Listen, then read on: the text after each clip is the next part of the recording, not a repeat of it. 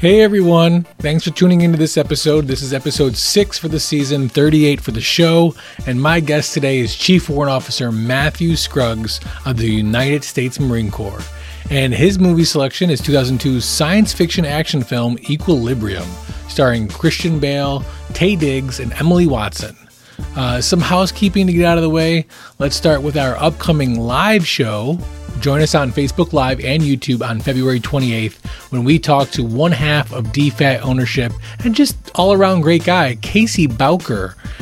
He hasn't selected his movie yet, but when he does, you'll be the first to know. We are also planning to have some of the giveaways, so you'll want to be around for that. Stay in the know by following us on social media. That's Facebook, Instagram, and Twitter. Also, check us out on YouTube and Letterboxd. But right now, enjoy Matt and I as we delve into the futuristic, emotional suppressing Equilibrium. So without further ado, on with the show. That was the perfect analogy. That was perfect. Yeah. So Matt, thank you so much for doing this. I really appreciate it. I always like hanging out and talking with you. You and Alec, I think, are the two people in my life that I had the most natural good time with. I'm always laughing to the point of tears when I'm with you guys. So I really appreciate this. Looking forward to this show. No pressure, by the way.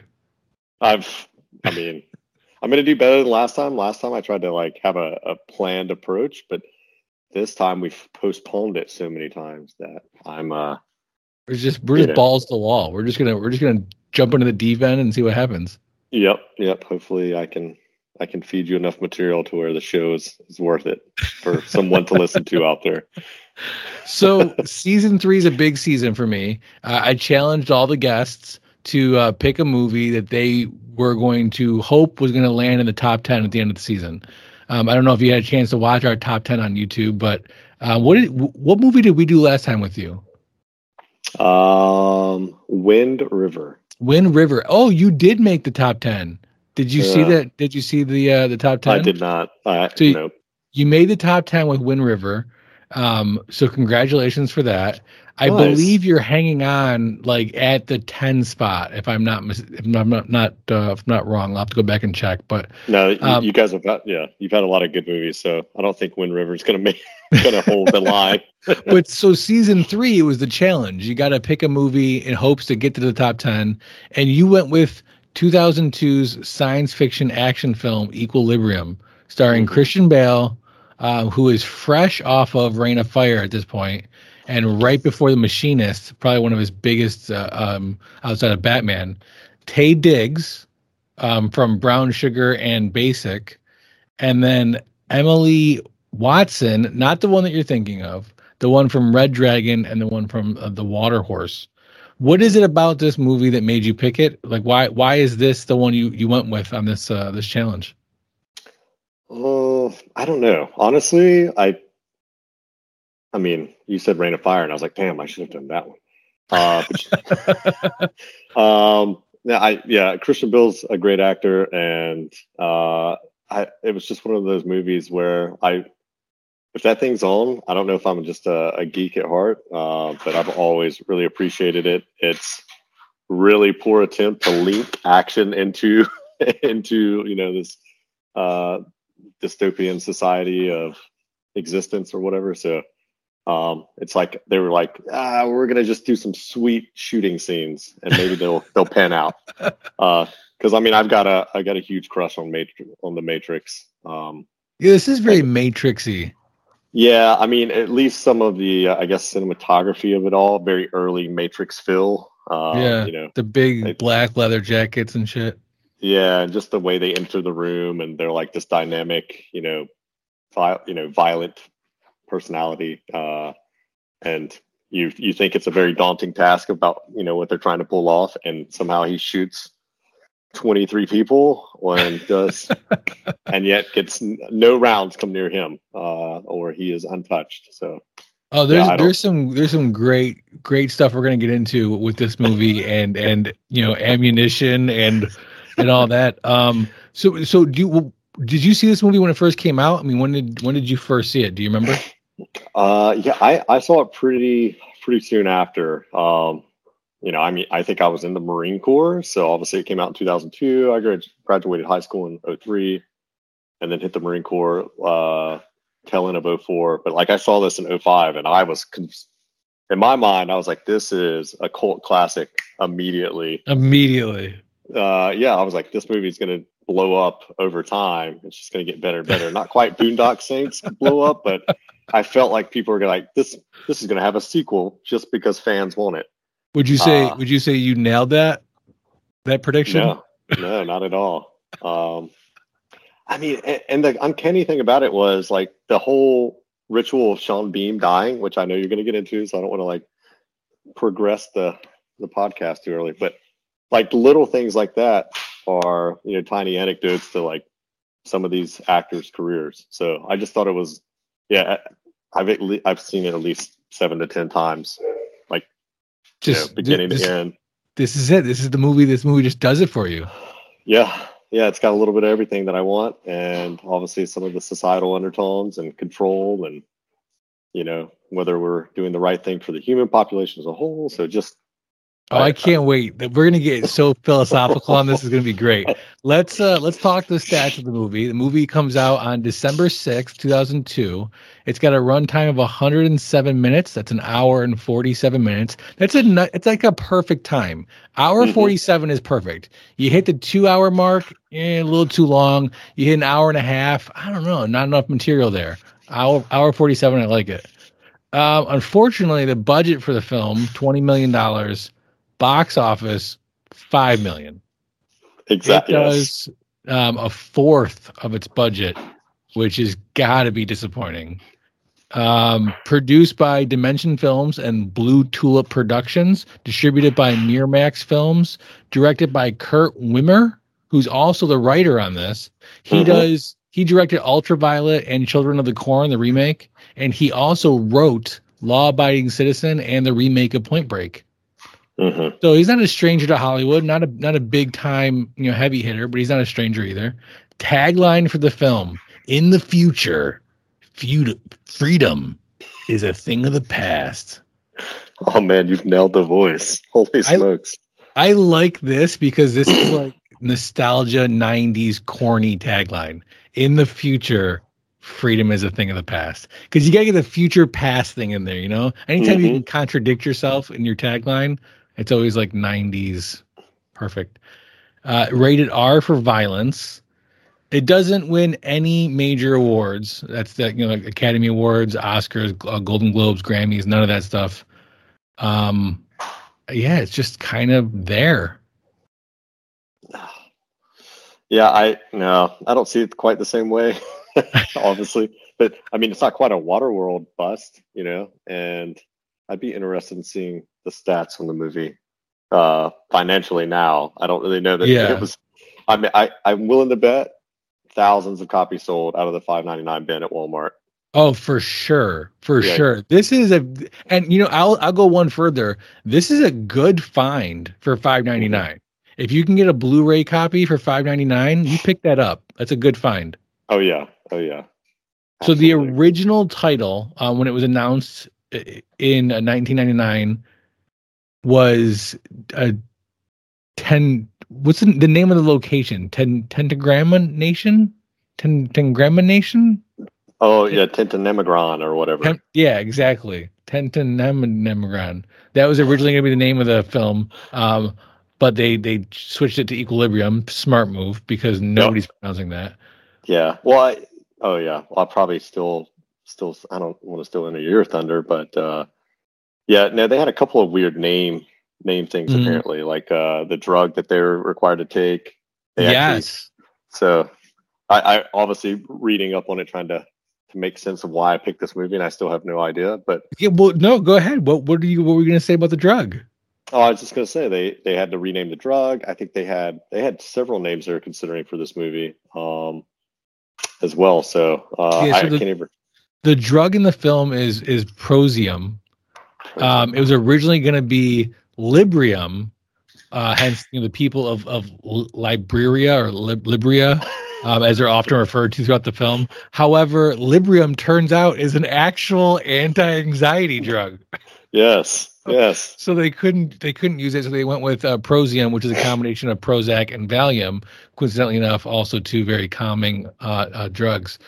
What I thought was most interesting in the research that I did on this film is it's a common misconception that the drug is meant to make you not feel anything.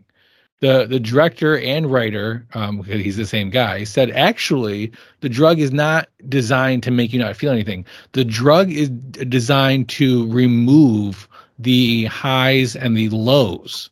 So what's left behind is, quote, essentially the same person, but without these swings in emotion.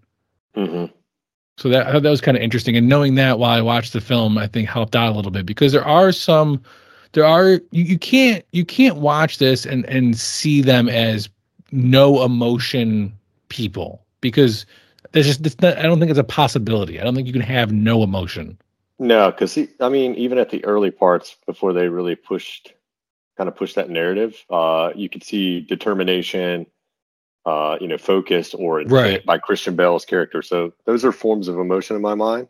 So, the first couple times I watched it, I'm obviously thinking like this guy was already kind of ego driven Yeah. and maniacal in a sense of like, I'm the best, cleric or whatever. Right. So like, I was like, they didn't remove emotion by any means. They, I guess, like you were saying, trying to kind of rid one of acting on one's emotions. So, I guess unbridled. So, Oh, good at least word. in I my like thought. that. Yeah, yeah. That was nice. Sorry, my So wife is needing something from me. What? Football game at noon. Connor. Sorry, and I'm back. and we're back. No problem. So let me ask you this question. So you watch the film, and when the film opens, we have Christian Bale. He plays a cleric, like you said. They're essentially they're these feeling police. They go around and they try to. We live in a dystopian future where everybody takes this drug that allows them to not feel. They have no emotion. But like, as I just said, it's more the cutoff of the other extremes, highs and lows. And these clerics go around and essentially make sure that everybody's taking their drugs, and those that aren't, those who are caught feeling, get arrested and could be killed even if they're extreme offenders.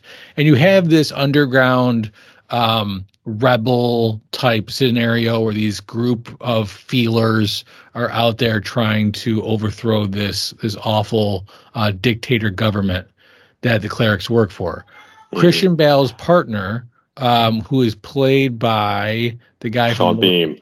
The guy from Lord of the Rings. Now, what was it you wanted to say about him? You had mentioned earlier.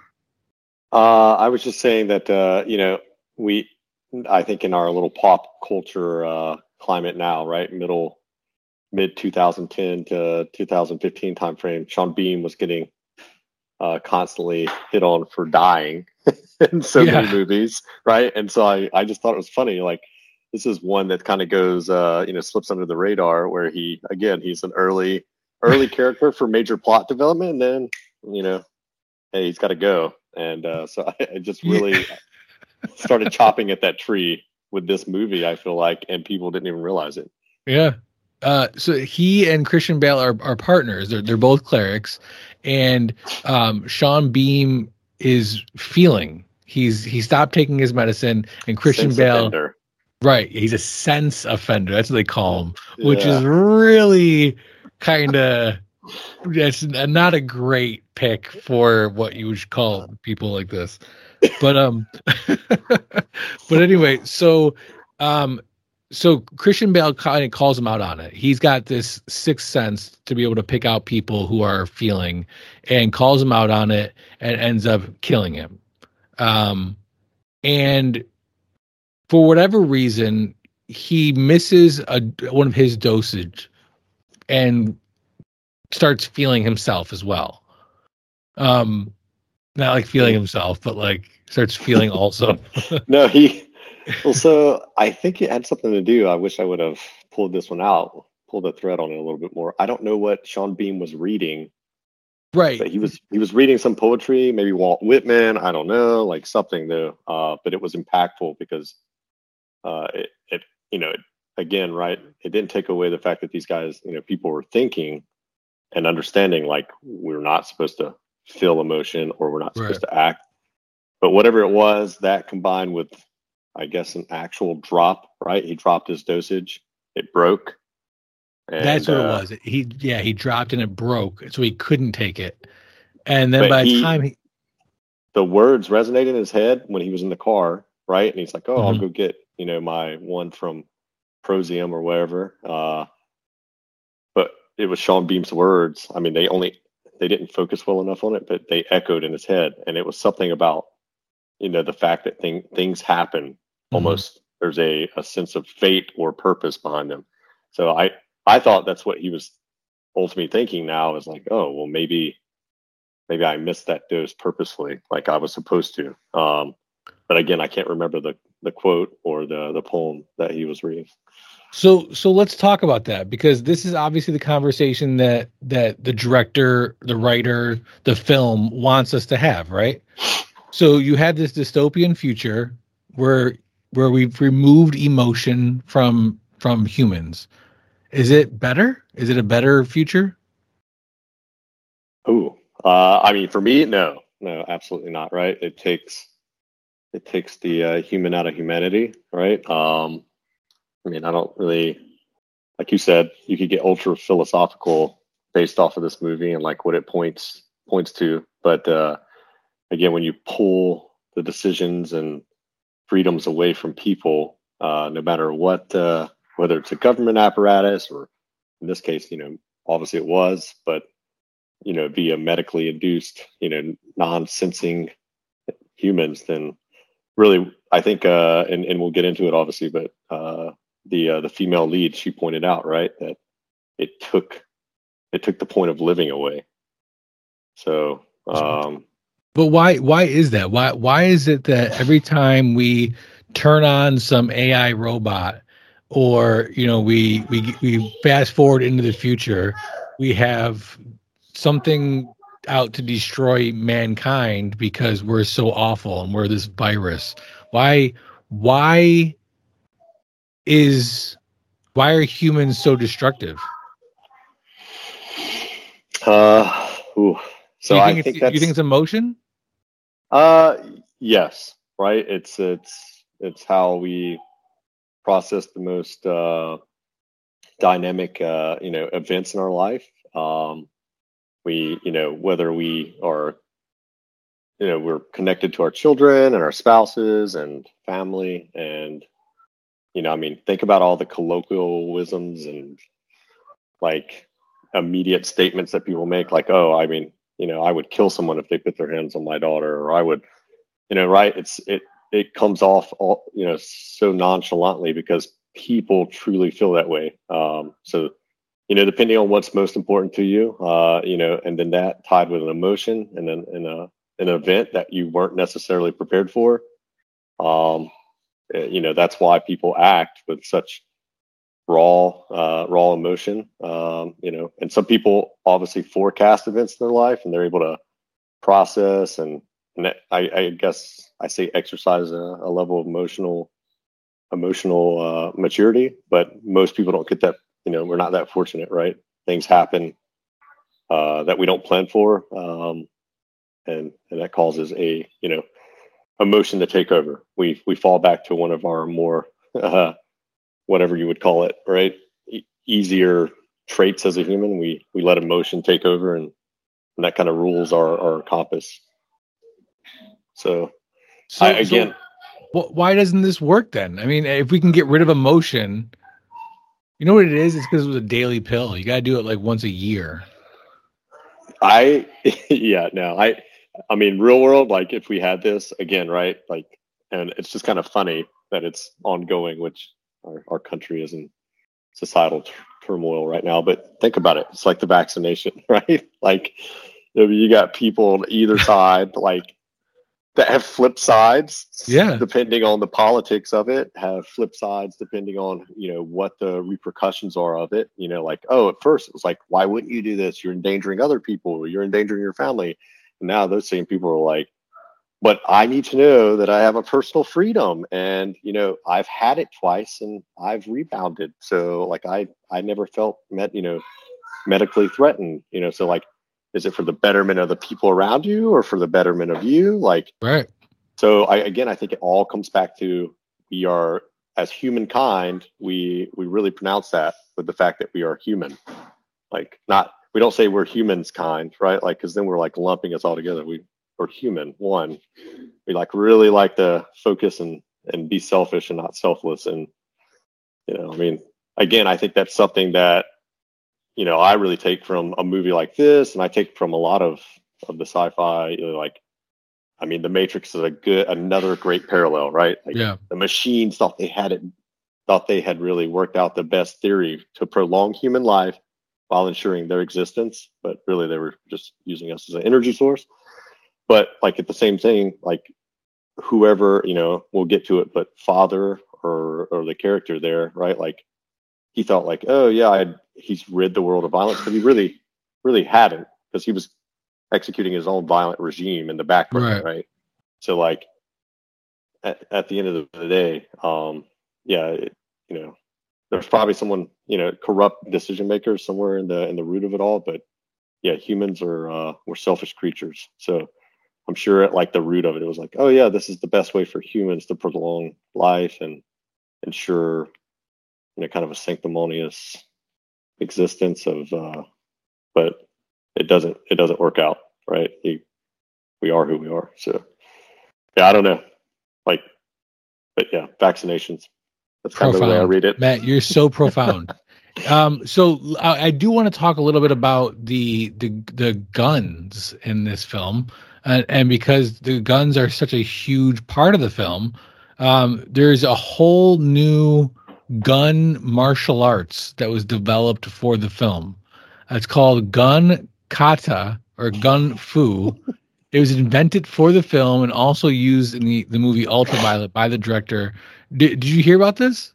Yes. Yeah. I fully read up on it. I was convinced John Wick had actually adopted this somewhat.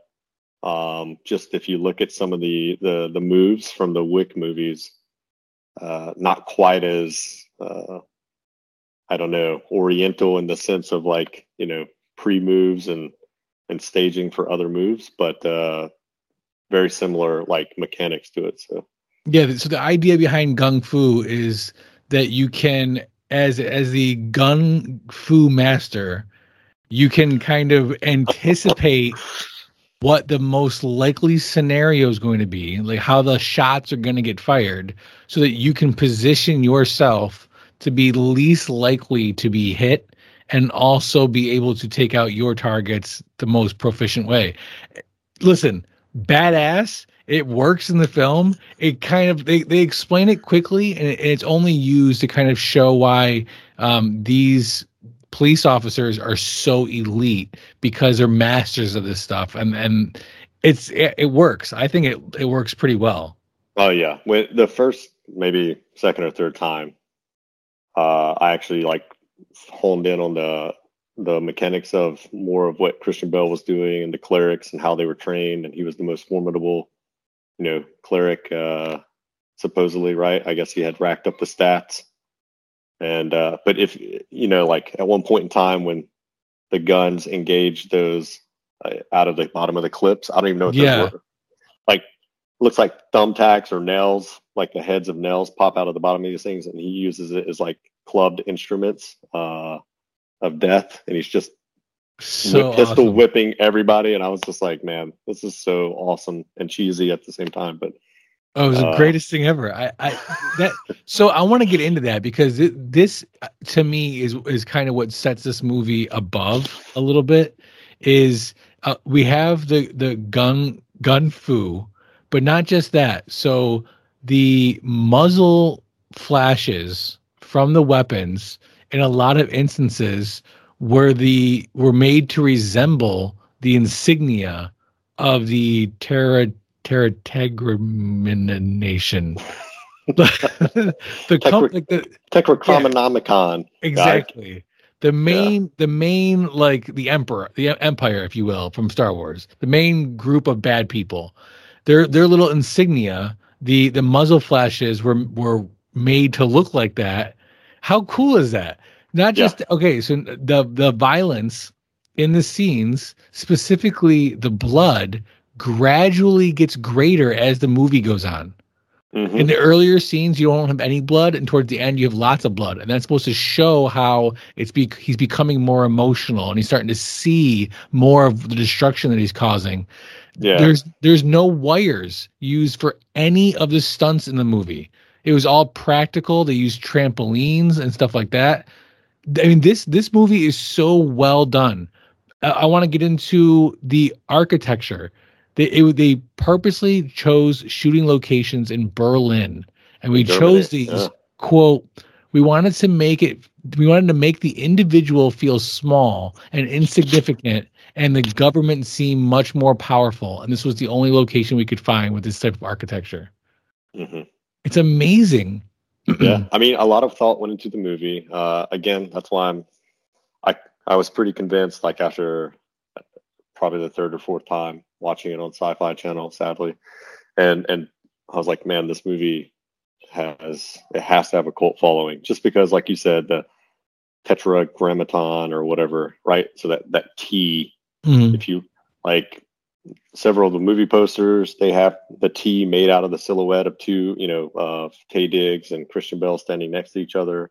They really pushed, that monolithical architecture, right? Like this very tall, like overwhelming, walking into like a major, facility or location, right? And you're supposed to feel that insignificance. So I thought they did pretty well, considering. Like, I was surprised about the $20 million budget after seeing the cars. I mean, I don't know if you noticed that, but they were like, they were 1995 like Ford Tauruses or something that they had painted all black or all white. Like, but it was a really cool black, and it's obviously an expensive black. No, but you're right. But the movie, those little details, I think, really stand out, and they do kind of give you this subconscious type feelings. And like you said, so Taye Diggs, he comes into the film because not only does Christian Bale kill his partner and start, obviously misses his dosage and starts feeling, he gets a new partner. That's Taye Diggs. Taye Diggs is another cleric, and he's also kind of a badass cleric and knows his shit. Christian Bale has 2 kids. He also had a wife, and you get this kind of backstory where he found out his wife was feeling and turned her in, and she was killed, and he was there for the execution. And he now is raising his kids, just him, which is fine though, because his kids are also on the pills and little non-feeling a-holes. Well, his son was whatever they're, I don't remember the name of what the kids were, but young males were trained to be future clerics. Well, and judges, right? Like, they would stand on the outsides of the main facilities, and they would be like, they would point out people that they were sensing that these people were feeling. So they had that sixth sense. They were training them in that ability to sense people who were, not on their dosage or not taking their Prozium. Yeah. So, I thought the kid dynamic was great because, especially the way the things kind of unfolded in the movie towards the end. I was like, holy smokes. I mean, again, just kind of wrote those characters off because they were small, but they were showing some of the impacts of like stilling childhood, stilling like that. Need more context on your favorite movie? Is Obama. Obama, okay. Senator Obama. Ever wonder why they did or didn't do that thing or include that scene? This is prime. Like, this is quality entertainment. Check out Gutsy Media Podcast as my friends and I take a deep dive into everything from blockbusters to indie films. The weakest apple cider bitch beers. Follow us on Twitter, Facebook, Instagram, and YouTube. That's Gutsy Media Podcast for everything movies.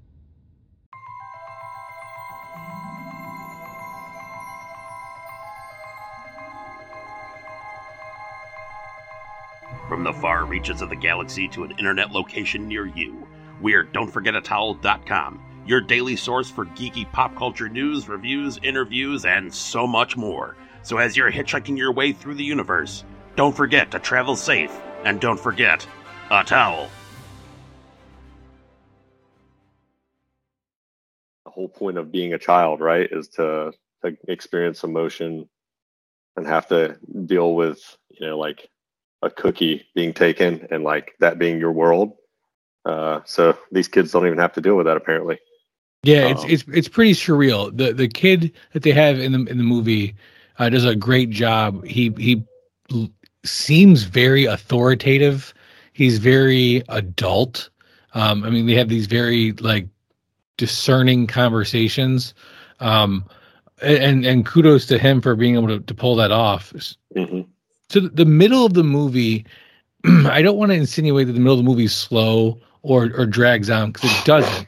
But you have multiple kind of storylines going on at once. So you have Christian Bale, who's obviously going through this whole transition where he's not taking his medication, so he's starting to feel, and a lot of these things are new to him. I mean, he actually cries, he's listening to classical music, but all of this he's trying to hide from not only Taye Diggs, but his whole family, his kids, the organization he works for. In combination with that, Taye Diggs and Christian Bale are out to get this rebel group, and as part of that rebel group is this female played by Emily Watson. She knew the Sean Bean's character, and she's a feeler. She's a sense violator. A sense offender. I like sense violator even more, though. Honestly, this storyline, I could take it or leave it. What are your thoughts on the female storyline here, the love interest storyline here? I don't know. I didn't like the picture. She had a picture with Sean Bean. So was she like, were they pre Sean Bean's cleric status, or was she, part of the underground and Sean Bean just happened to I don't know. Like the photo didn't really make sense to me. Maybe I missed something, the 7 times I've seen this movie. Doubtful, but I didn't mind her. I didn't mind the interrogation scenes. I thought they added purpose, and I thought really what it was doing a good job of pulling him back into those last moments of his marriage, and the fact that he was with his wife who was not taking her Prozium, and yet was he blinded by emotion, light leveled or light layered emotion, by I'm a badass cleric, there's no way my wife could be getting away with this in the background. So again, I thought it did good to kind of balance that out. But yeah, I mean, it was too often I feel like some writers or some studios kind of have this list of things that movies need to have, and it's like, okay, you've got to have some sort of love storyline, there's got to be some sort of male female chemistry, and they have to pigeon toe it into the story. And I feel like that's this. We get some information out of it, like you said. You get to have some interrogation scenes where we peel back the onion a little bit on this world and on Christian Bale, but I feel like you could get that in doing it a different way. I had no real interest in Emily's character. I don't think she's that great of an actress. And when she dies, again, I don't really care that much. It tugs on the whole Christian Bale storyline, because he tries to prevent her from dying, like he couldn't try to prevent his wife from dying, or he didn't try to prevent his wife from dying. Mm-hmm. So there's some redemption there. You see that is a little different. But ultimately there's no real stakes in her death, and I don't really care about her. Yeah, huge. It was a huge scene though, because it was after he had missed his first dosage, maybe 12 hours in, 15 hours in, right? And he's with Taye Diggs, and he can sense that Taye Diggs is, not a trustworthy, not a true friend, I think, right? So I think they were trying. Like, I thought they did a really good job at those subtle hints as Christian Bale's character was coming out of that emotional coma, if you will, and they're not supposed to have mirrors in their house, right? Because for whatever reason, like because it promotes, I guess, ego and lust and what have you. So when he spins her around in some weird way and was like, look in the mirror, and he's looking at her through, into the mirror, like you can tell he has that first moment of appreciation for the opposite sex. I just want to say, I don't think it's that they're not supposed to have mirrors. I think it's that mirror had a decorative frame around it. Oh, good call. Because he's got the mirror in his bathroom, and it's just very bland. It's just very bland. Medicine. I thought maybe his cleric status had earned him that mirror. Yes. 7 times watching the movie, I've convinced myself on his promotion day, he gets his rank and a mirror. Gold watch at 20 years of service. He got a silver trimmed mirror. So nice. So Tate Diggs is also looking at Christian Bale sideways, and Christian Bale is going to help the rebellion, and they're going to kill Father. Father is the leader of this, government and the ultimate, head of everything. Mm-hmm. Which not a huge fan of that either, because of how it ends, which I guess we can just get to. But before we do, there's a couple things I want to touch on that I thought was pretty cool. So the other thing is the director, Wimmer, he said he intentionally avoided using futuristic technology that could become obsolete, and that he also decided to set his story in an indeterminate future. He said, quote, I wanted to create more of an alternate reality than get caught up in the gadgetry of science fiction, he explained. In fact, there's no technology in Equilibrium that doesn't already exist. It's more like a parallel universe. I can see that. Yeah, I could see that too. I like that. The film takes place in the year 2072. And you had talked about John Preston, that's Christian Bale's character. John Preston holds third place record for most deaths caused by one character in a movie at 118 deaths.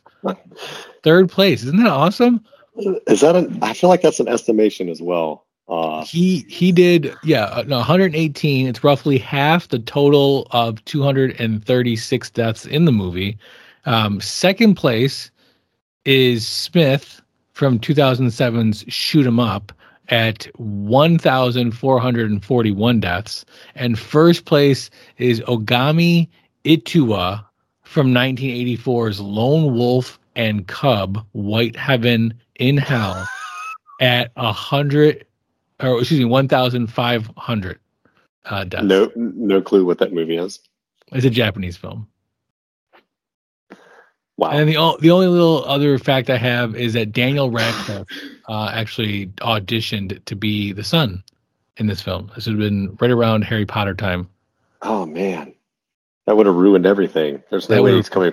Yeah, because you can't. I mean, with the lightning bolt, how are you gonna? You're gonna know he's Harry Potter. Yeah, we would have never let that one go. So let's talk about the end of the film. So Christian Bale goes in, guns a-blazing, and kicks everyone's ass.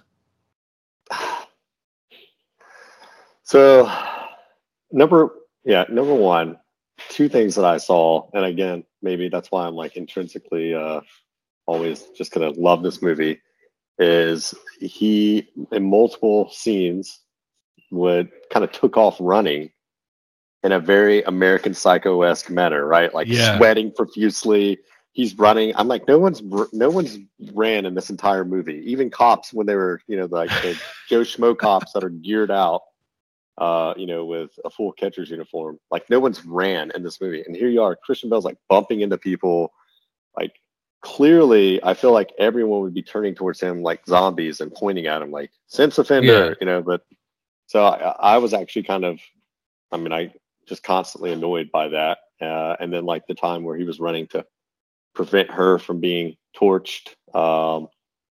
Same thing, right? He's running down the hallway, blazing fast. All the I think he runs by one person, comes up to a guard, does this very let me get my wits about myself. But I was like, no, it's too late, man. You clearly are very human right now, and but it's like nobody calls him out, I guess, because of his elite reputation. And but I just thought, I thought those were kind of nonsensical. But again, I think purposeful.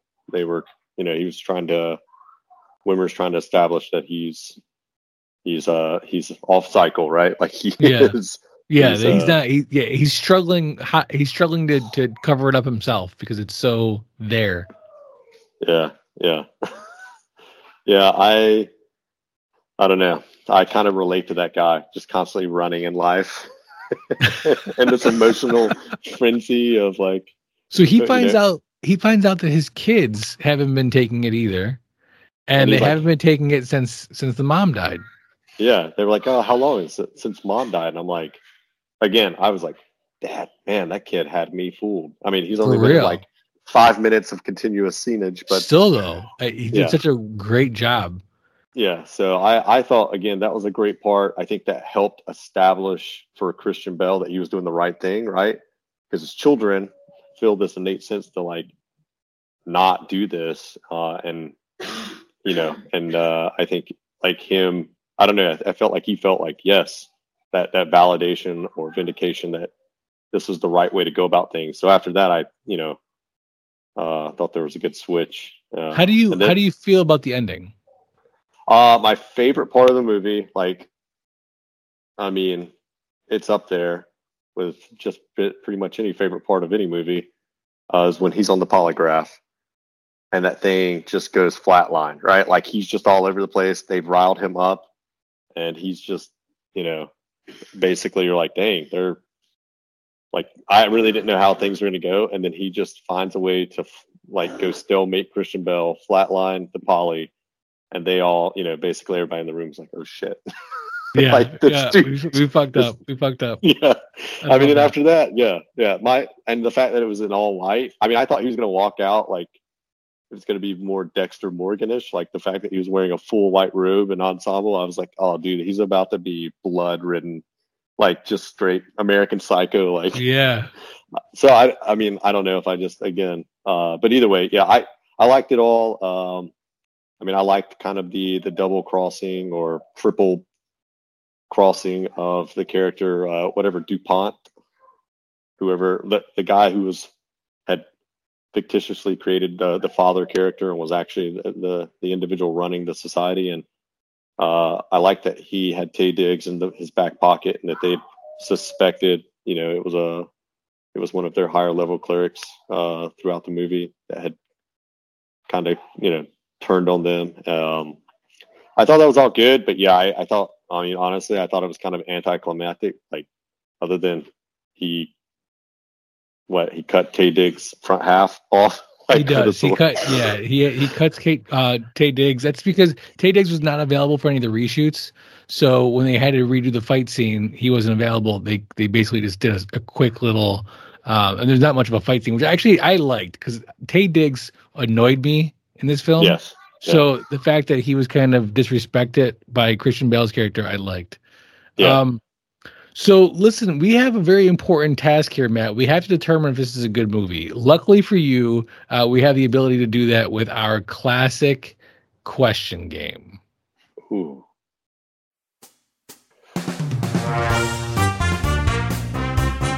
What? It's playing here. I'm gonna have to shorten this because probably played earlier. Okay. So as you know, we have the three questions that we have come up with to determine if the movie is good. Season 3, we have 3 new questions. So are you ready? I'm ready. Question number 1. Does the progress and rhythm of the movie fit? Yes. Yeah, I would agree with that. I would say that there's some unfortunate like hard pivots that maybe make it it's not very fluid in its progression. But I would say for the most part, very like it stays on point and it stays true to the purpose of the movie, and while ultimately having the I think the ending everyone's pulling for. Yeah, I don't think it doesn't rush too much. There is maybe some lulls in the middle, but not abnormal for most films to have that. And I don't think it's out of the ordinary. In like the movie doesn't come to a dramatic halt. It's fine. Mm-hmm. Okay, question number 2: what, if any, part of the film speaks to you, and why?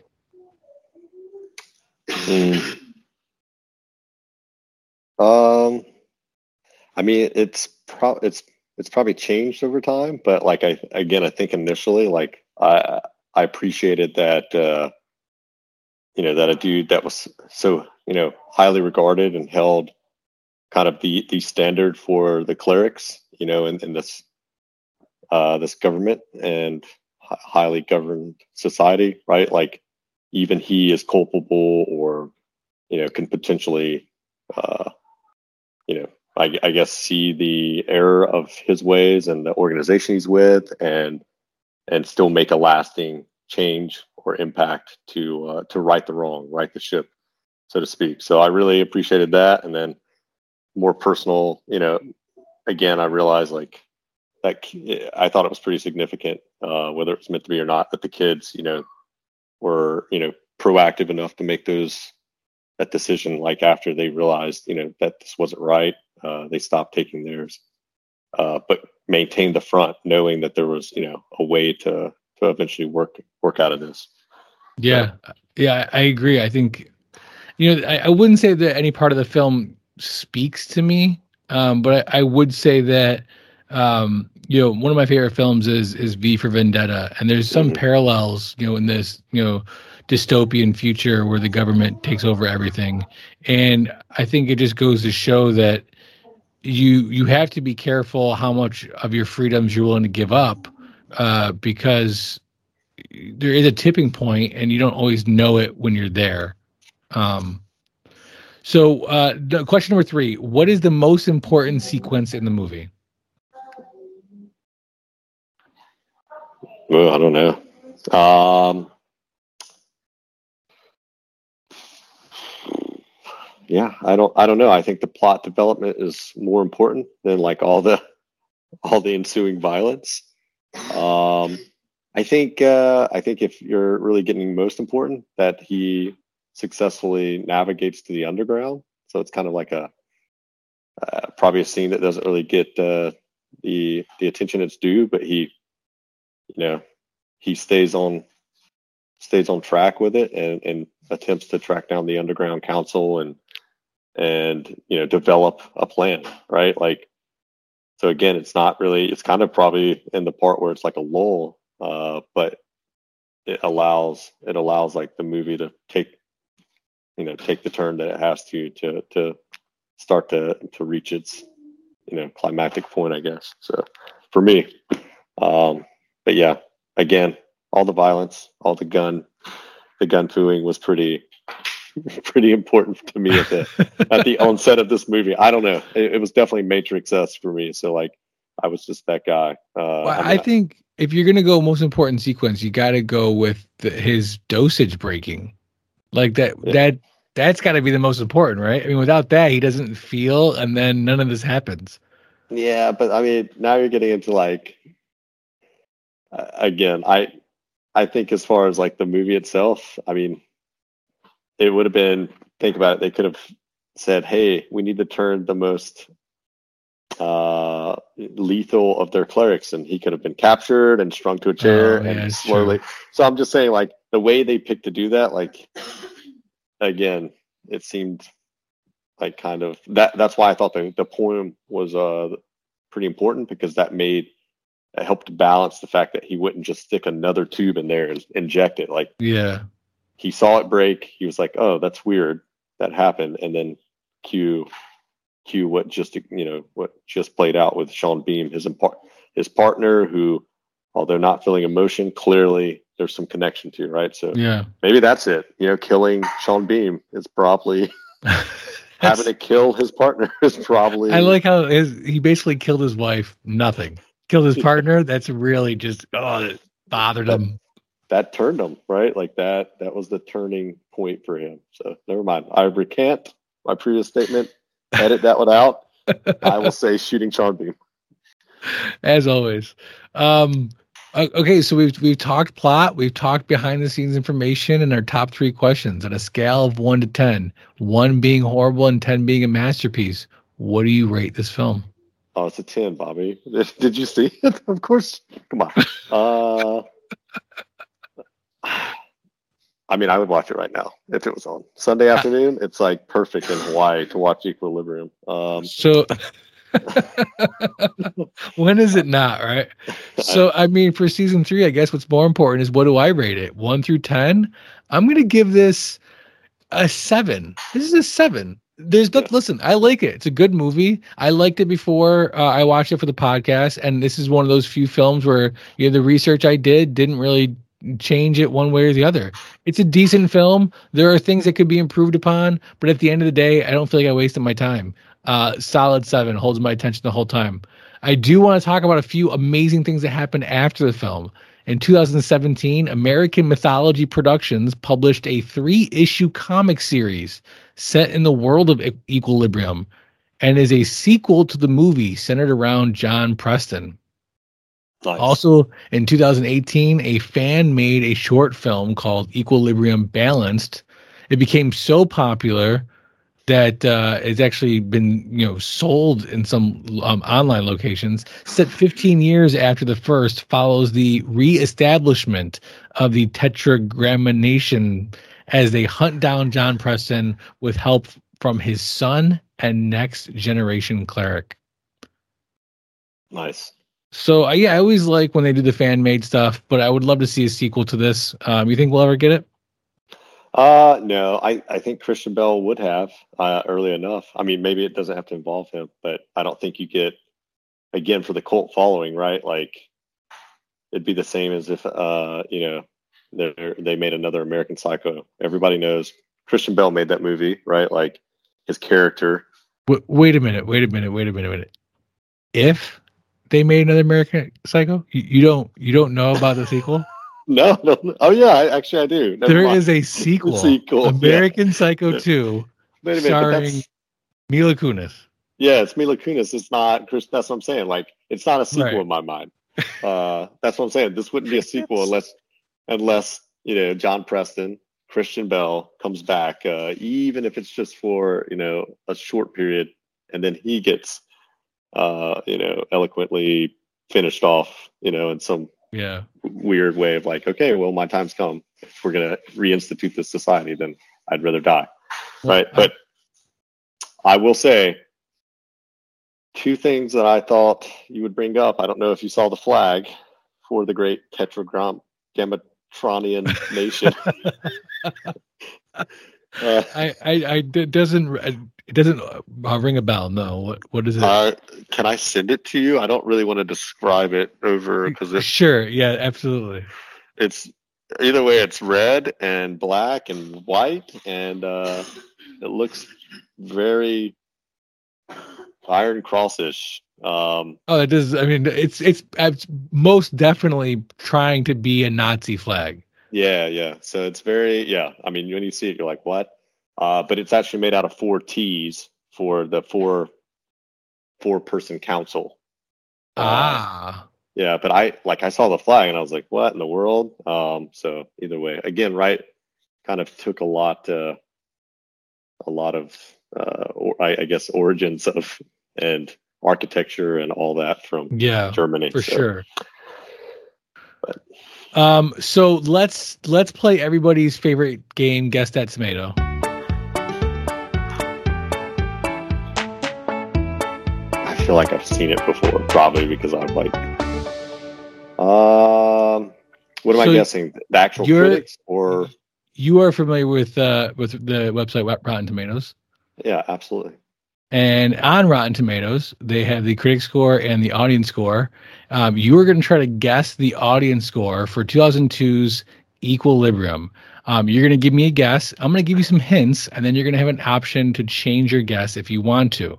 So first, let's start with your guess. On a scale of 0 to 100, what do you think the audience rated Equilibrium? Somewhere in the 60s or 70s. 64. 64. Okay. I'm going to give you the critic score for this film. The critics rated this film 41. Wow. So that's number one. I'm also going to give you 3 films that are within 2 points of this film. So plus or minus 2 points, same score as Equilibrium. Okay. We're going to do The Good, the Bad, and the Ugly. So the first one, The Good, 2013's The Wolf of Wall Street, starring Leonardo DiCaprio. The good part, the utter debauchery that is this film. It is unrelenting, unapologetic, and I love every single minute of it. Movie number 2, The Bad, 2016's Deepwater Horizon, starring Mark Wahlberg. The bad part, that I have to live through another movie that forces me to listen to people defend Mark Wahlberg's acting. Whom, you ask? Whom? Oh, man. The third film, The Ugly, 2013's Don John, starring Joseph Gordon-Levitt. The ugly part, listen, everyone makes bad movies, but when you watch this and then you find out that it was his passion project and directorial debut, ouch, that was ugly. So those are your 3 film hints. Matt, you said 64. Do you want to change your guess? I wouldn't know. Wolf of Wall Street, and then the other 2 are just horrible. I'll stick with it. Okay, you said 64. The correct answer is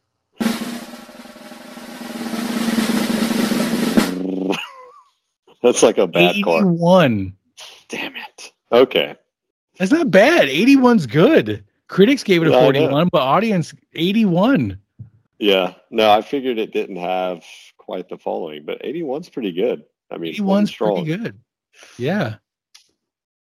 Well, listen, Matt, it was been a pleasure talking about Equilibrium. Before I let you go, it's a firm belief of the owners of Don't Forget a Towel that everybody geeks out on something. While it may not be movies and comic books, maybe it's futuristic, shooting your partners and not taking your medicine. So I've got to ask you, Matt, what is it that you're geeking out on right now?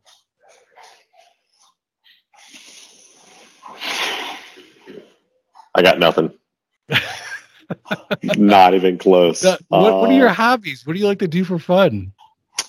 Oh, man. How was the Marine Corps ball, you lucky SOB? Yeah, 246 years. That's what I was going to say, actually. I've been reading. I don't know if it's just because I'm finally getting old and appreciating the organization I've given 17 years to. But I've been reading. Well, especially, I'm geeking out over military heritage in Hawaii, specifically units based out of here, just because. Oh, that's got to be, you've got to be able to see some great museums and history down there, man. That's got to be great. Have you gone to any of the stuff? No, we haven't been. Well, I mean, I say that, like, my regimental headquarters building was built in 1952. Wow. Still standing. It's the first installation map produced of Kaneohe Bay has our regimental headquarters building on it. Not many other buildings, right? But some of the initial hangars and that were on this side of the island post Pearl Harbor, right? Because they had to kind of disaggregate and dislocate some of our aerial platforms after that, those catastrophic events. So I mean, I've been geeking out a lot more over that. It's kind of easy to come by the knowledge. There's actually it's over by the general's housing on our base. They have a plane that crashed during Pearl Harbor, one of the Japanese planes, and they left the wreckage. Yeah, so it's it's kind of got like a roped off area, but pretty. Again, just being out here, and never really been a huge historian by any means, but seeing that stuff, and then hearing about some of the things as far as people that were buried and exhuming bodies because of the island itself and the tribal affiliation, as well as like it's a huge kind of a historic. This island serves as a historical landmark for not only our military, but obviously our country. So pretty impressive stuff. Well, thank you so much for your service, Matt. We really appreciate it. Happy birthday, happy Veterans Day. Although at this point, the listeners are probably, this is going to be 2 or 3 months from now. But thank you anyway. I appreciate it. Any last minute comments before we sign off? No, man. As always, appreciate it. Thank you for facilitating my schedule. I know we bounced around a good bit, but I loved the opportunity, and I didn't want to let it pass me by. So I appreciate it. Hopefully, you're welcome anytime, man. I appreciate you. Hopefully, your listeners can stand my droning on voice and delivery, and give Equilibrium a shot. Check it out, folks. Thanks, Matt. Bye, Bobby.